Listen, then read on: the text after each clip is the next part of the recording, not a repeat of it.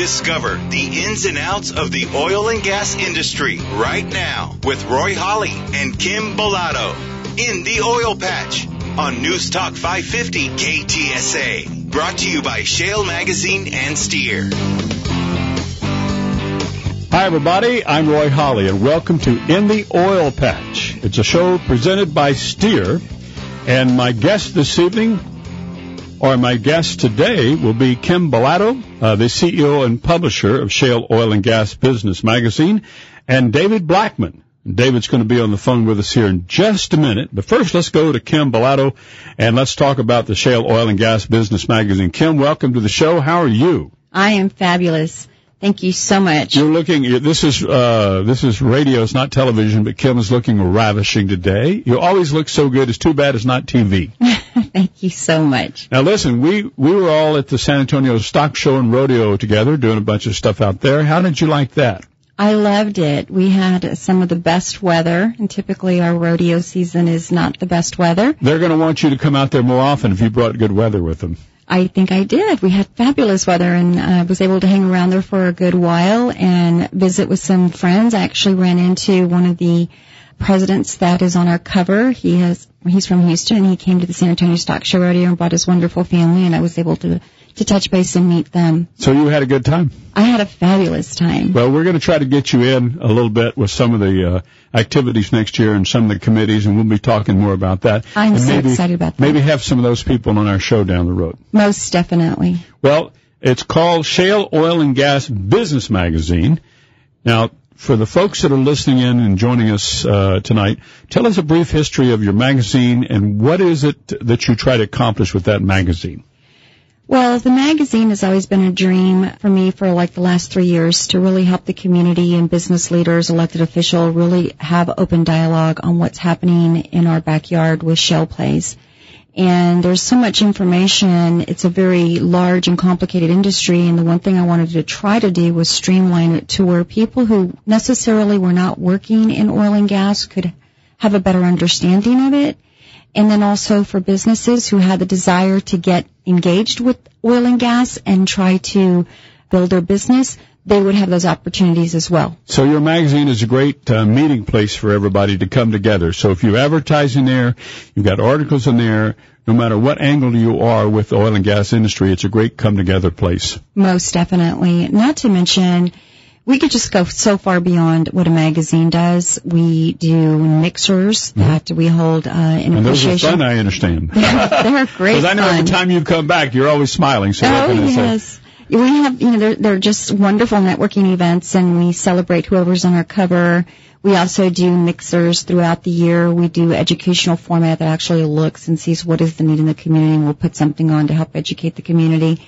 And our most recent project, and one that is near and dear to my heart, is this radio show in the Oil Patch, to continue to have open dialogue and discussion on what's happening and how is this benefiting the people of Texas.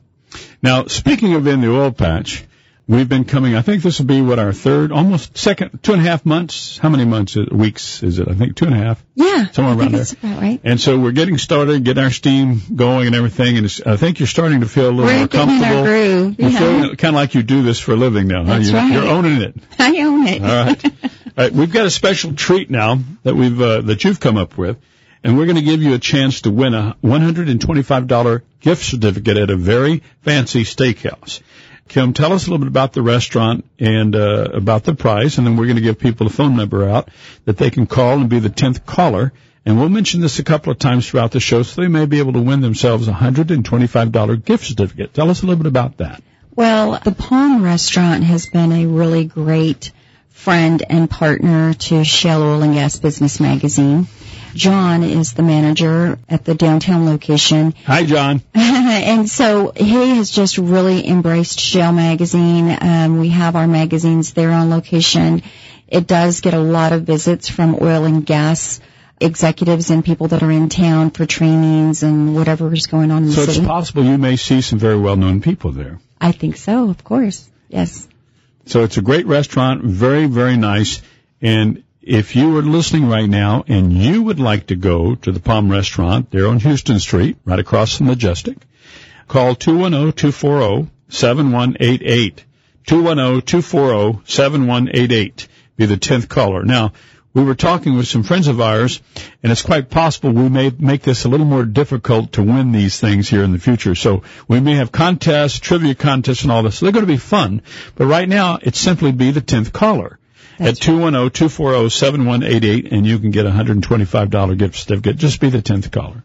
That's right. One of the things that they're known for is not just having absolutely fabulous steaks, but also they have the largest lobsters I've ever seen in my life. And they have lobster specials sometimes, 2 for 1, and a big fellas. So if you're wanting a humongous lobster, the Palm Restaurant is the place to go. Well, just have a lobster fest and get about a 15-pound lobster and invite about 20 of your friends and get after it. What a deal. Exactly. Well, let's move on to our guest. We have a special guest with us today, David Blackman. David, welcome to our show. How are you today? Well, I'm hungry after listening about the Palm. That all sounds great. I think David makes his home in Houston. David, tell us a little bit about yourself, where you grew up, and how did you get into what you do now? Because I know there's a long journey there, but everything usually that happens in my life is for a reason. And so you've, I'm sure, had things in your life that have happened that have led you to where you're at, and also maybe share with us your inspiration for the work you do. Sure, yeah. I grew up in Beeville, down south of San Antonio. Lived there throughout my childhood, and our family has a little ranch in Goliad County where we've always had sporadic oil and gas activity, never anything big, unfortunately. But so I was always interested in it, and got my accounting degree in 1979, and was lucky enough to get a job with Coastal States in Houston.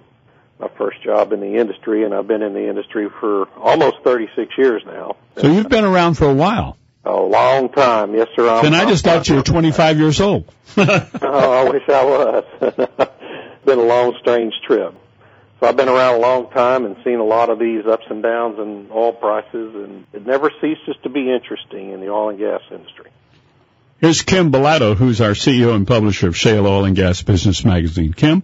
Well, you know, David, I'm glad that you are on the show today because you have been through the ups and the downs and have a lifelong experience of what is happening right now. And our listeners, you know, really, I think we all want to try to get a better understanding of what's happening. And so we do look to individuals that have had a past history. And while it might be a little different, I think it's a case study we can look at and certainly figure out if we're going to go, you know, when do gas prices come back. So can you kind of tell us, what do you think the biggest issues are that are facing oil and gas right now in the Texas legislature this year? Oh, it's an interesting session. You know, they're in a different spot right now than they have been in the last few sessions because, I mean, largely thanks to the oil and gas industry's amazing amount of activity the last 4 or 5 years. We now have a very significant budget surplus in the state of Texas, where in previous sessions they've had to try to cut spending and close deficits. So it's a different situation for the members.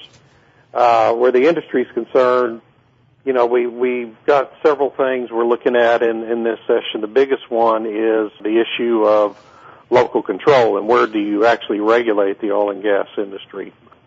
That's become a controversial topic because of the vote that was taken in Denton last November, in which the voters there essentially banned hydraulic fracturing within the city limits. And the problem that presents for the industry is very significant because you have 1,200 home rule cities in the state of Texas, and it would be pretty much impossible for the oil and gas industry to have to try to comply with hundreds of different sets of regulations in a single state. You know, we've always been regulated at state level, and so there's several proposals in the legislature this year that would, you know, restore the ability of the state to regulate the industry, the primacy of the state.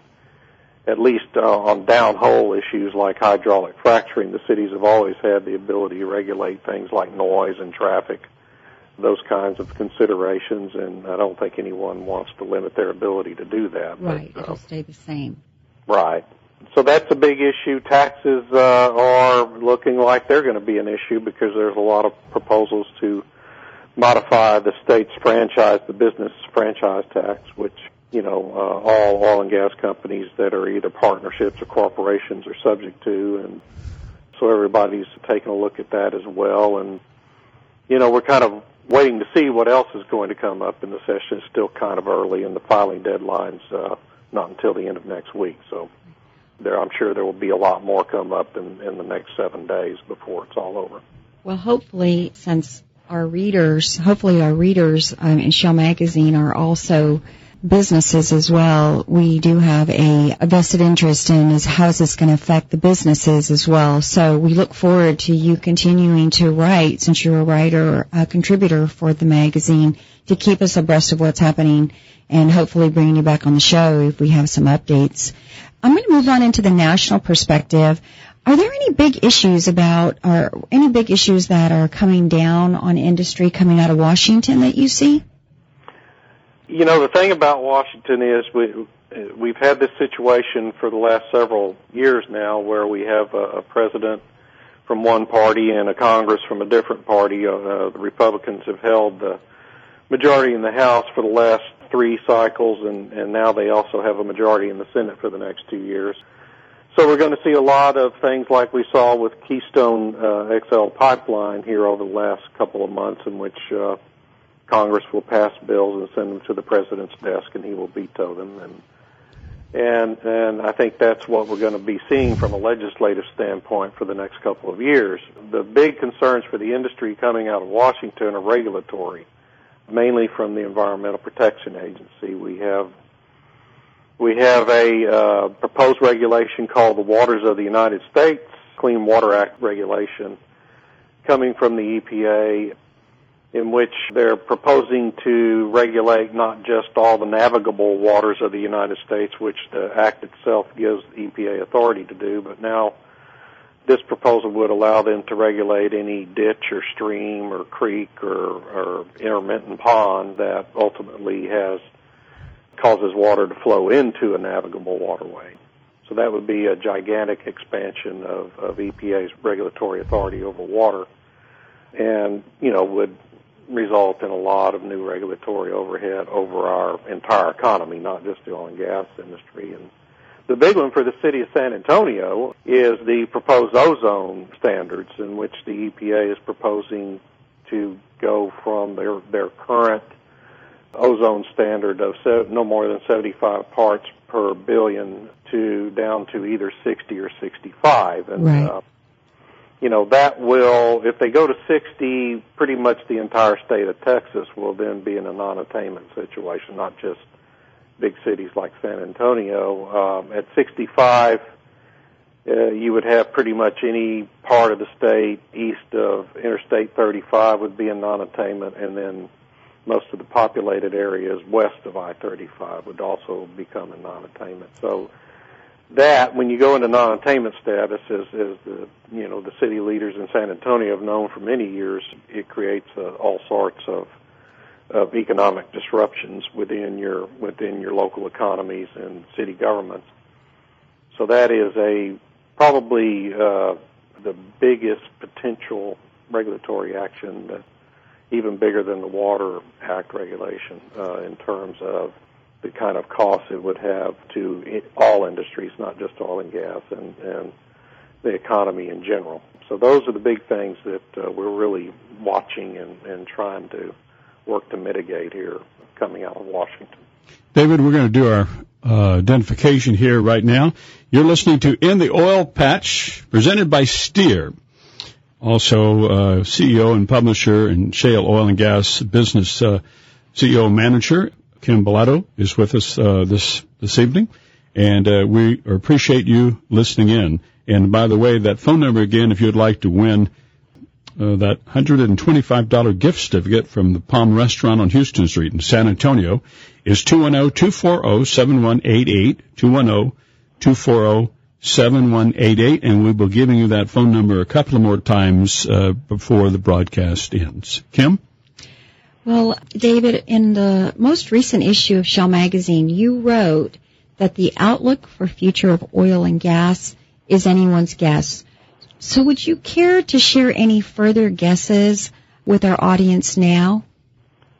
Yeah, that's that's going to be an ongoing topic of discussion for quite a while to come, I think. The most predictable thing about oil prices is that no one can predict them, and that's frankly always been the case. No one honestly predicted the collapse in the oil price that we've seen over the last 6 months, and nobody really can predict what it's going to be 6 months from now. I think what we have to hope is that it looks like it's stabilized over the last several weeks at a much lower level than it was at. And I think what we have to hope is that we've hit a floor and are on some steady progress back to a more healthy price level. I don't see anyone predicting that we're going to get back to $100 oil anytime soon, and companies are continuing to deactivate rigs. The rig count is going down. The rig count, in fact, was put out by Baker Hughes yesterday, and we're just below 1,000 oil rigs that are active in the United States now, where last October there were 1,600, so we're down about 40% from last October in terms of active rigs drilling wells. And most people think it's probably going to go down about another 40% from where we are now and end up around 600 to 700 some point this summer. The thing, again, my outlook really hasn't changed from where it was when I wrote that article, which was about mid-January. I remain kind of optimistic that we're going to see a pretty rapid supply response once the rig count gets down, a few hundred more rigs, because the shale plays like the Eagle Ford and the Permian Basin, the Wolfberry and Wolfcamp out in the Permian, have very significant decline rates. Whereas in the mid-'80s, when we had a 3, 4, 5 year long depression in the oil price, all those wells were long-term conventional wells with very low decline rates that were being drilled at that time. And the shale wells, are well over half the wells being drilled now. In fact, I think more than 3/4 of the wells being drilled in recent years. And, when you take all these rigs out of production, you have to drill a number of wells, a certain number of wells in a given play like the Eagle Ford Shale, just to keep production steady. And once you get below that critical mass of rigs running to drill enough wells, the overall production is going to fall pretty rapidly. What we don't know is once production begins to fall in the United States and the price begins to start to move up, what we don't know, and nobody can know, is what the Saudis will do, because the Saudis are the country out there that they have a very significant amount of capacity that's not currently on the market. So they could, if they chose to, if they want to leave the price at a lower level, they could begin to increase their own production in response to falling production in the United States. And they could sustain that for a while if they want to, not for an indefinite period, but, for a year or so. And no one knows what they'll do in that circumstance. So, I think, we can hope that we'll be at a more healthy price later in the third quarter, fourth quarter of this year, and that's my story, and I'm sticking to it until I see what the Saudis do. Right. Well, I think as a result of the lower gas prices, the business community too, I think is really starting to perk up and understand how really interconnected businesses are to oil and gas, and how this downturn does affect even them as well. And so I think we are all in the same area of saying we really hope that the gas prices return and or start moving upward. We've hit the bottom and continue to move up. Another thing, though, that I wanted to really get into was the young people of today. So what would you say to young people who have obtained training or education specifically in the oil and gas industry, but now find themselves, without a job, or that it's becoming scarce in the lower price environment? Well, I guess, that's a great question, and it's a big concern that I have because, what happened to us in the 80s to the industry was when we did have a very long-term downfall in the price of oil is that we missed an entire generation of young people in terms of getting into our organizations. And that it still has an impact on our industry today because we have a lot of old guys like me in our company, and then, down to the age of about 55, and then you have hardly anybody in our companies, a very low number of people between the ages of 35 and 55. But then over the last 12 to 14 years, we again began bringing in a lot of young people, so then you have a lot of folks 35 and under, and we have that 20-year gap. And I think we all need to be concerned in our industry that we don't have a similar kind of thing happen in this low-price environment. And I think the message to young people is don't give up on the industry. This is most likely a very short-term fallout in terms of the price and in terms of companies, not hiring as many people as they were. And that here, in the very near future, in the next year or two, it's going to pick up again. And when it does pick up, it's going to come back very quickly. It's not something that's going to be depressed for a decade like it was from the mid-'80s to the mid-'90s. One of my favorite, not favorite, but one of the most compelling statistics I've ever heard about what happened to the oil industry during that period of time, that earlier period of time, was that everybody quit. Nobody was majoring in petroleum engineering for a long time. There was 1 year in the mid-'90s, I think it was 1996, in which the number of petroleum engineers that were obtained degrees in the United States in the entire country was something like 268 in a full year. Wow. In the whole country. Wow. So, University of Texas and Texas A&M produce more petroleum engineers than that every year now, just by themselves. And there are petroleum engineering schools all over the country now. So it's changed completely. And I think, the message I would give the young people is this is still a very vibrant industry. It's going to continue to be. It's going to continue to be a great place to have a career. David, thank you very much for being with us today. We appreciate it. And we wish you best of luck in the legislature and everything coming up here in the state of Texas. Thanks very much. And in the Congress. Yeah, we need all the luck we can get up in Washington. That's true. And thank you so very much for your continued content that you provide to Shell. One of the things you do very well is help break it down to people that are outside of the industry to help understand how this works, this really complicated industry called energy. So I appreciate you being a guest. I appreciate your commitment to Shell Magazine as well of providing this content. And thank you so much for being a guest on our show. Thank you. Thank you, David. That's David Blackman, ladies and gentlemen. And you've been listening to In the Oil Patch, a program that's presented by Steer. And we want to mention one more time our little giveaway here, a $125 gift certificate at a very, very, very nice restaurant. Did I say very? Very.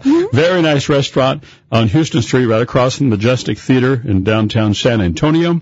And if you'd like to be the 10th caller, call 210-240-7188, 210-240-7188. And if you're the 10th caller, Miss Kim here will be glad to send you a $125 gift certificate so you can take your very favorite person down there and have dinner or lunch or whatever. And Kim, share a few more things about the Shell Oil and Gas Business Magazine maybe that's coming up. Well, we just released our recent issue. Our cover is the Wood Group. It's an international company. They actually are very unique. They have two presidents, so they're called co-presidents, and they're actually equal presidents. And that was a really neat story. They're a neat company. We're really excited about this issue. And we'll be also partnering with the Corpus Christi Ice Rays. That's a great project. We want to do more about that. That sounds like a great experience. Oh, we're so excited. We're going to do a pre-mixer game on March 13th. Mm-hmm. And for more information, they can go to our website at shalemag.com. That's S-H-A-L-E mag, M-A-G.com. Mm-hmm. Or they can email us or call us, and we can give them information on how to attend the mixer. And also, if they're interested in advertising in the Shale Oil and Gas Business Magazine, they can do that as well by going to shalemag.com. That's right. And also about this radio show. That's right. All right. So go ahead. We look forward to, I would just want to close with just saying how we've received so many emails on this radio show, and we're really grateful for everyone listening in every week and participating with Shale Magazine and the Oil Patch Show. That about does it for our show In the Oil Patch, presented by Steer and Kim Bellotto, CEO and publisher of Shale Oil and Gas Magazine, my co-host of the show. Nice to see you again. As always, you're looking lovely, and thanks for being here this week on the In the Oil Patch Show. Thank you. I'm Roy Holly. Have a good week. So long. You've been listening to In the Oil Patch with Roy Holly and Kim Bellotto. Heard Saturday nights from 10 to 10:30 p.m. on News Talk 550 KTSA. Brought to you by Shale Magazine and Steer.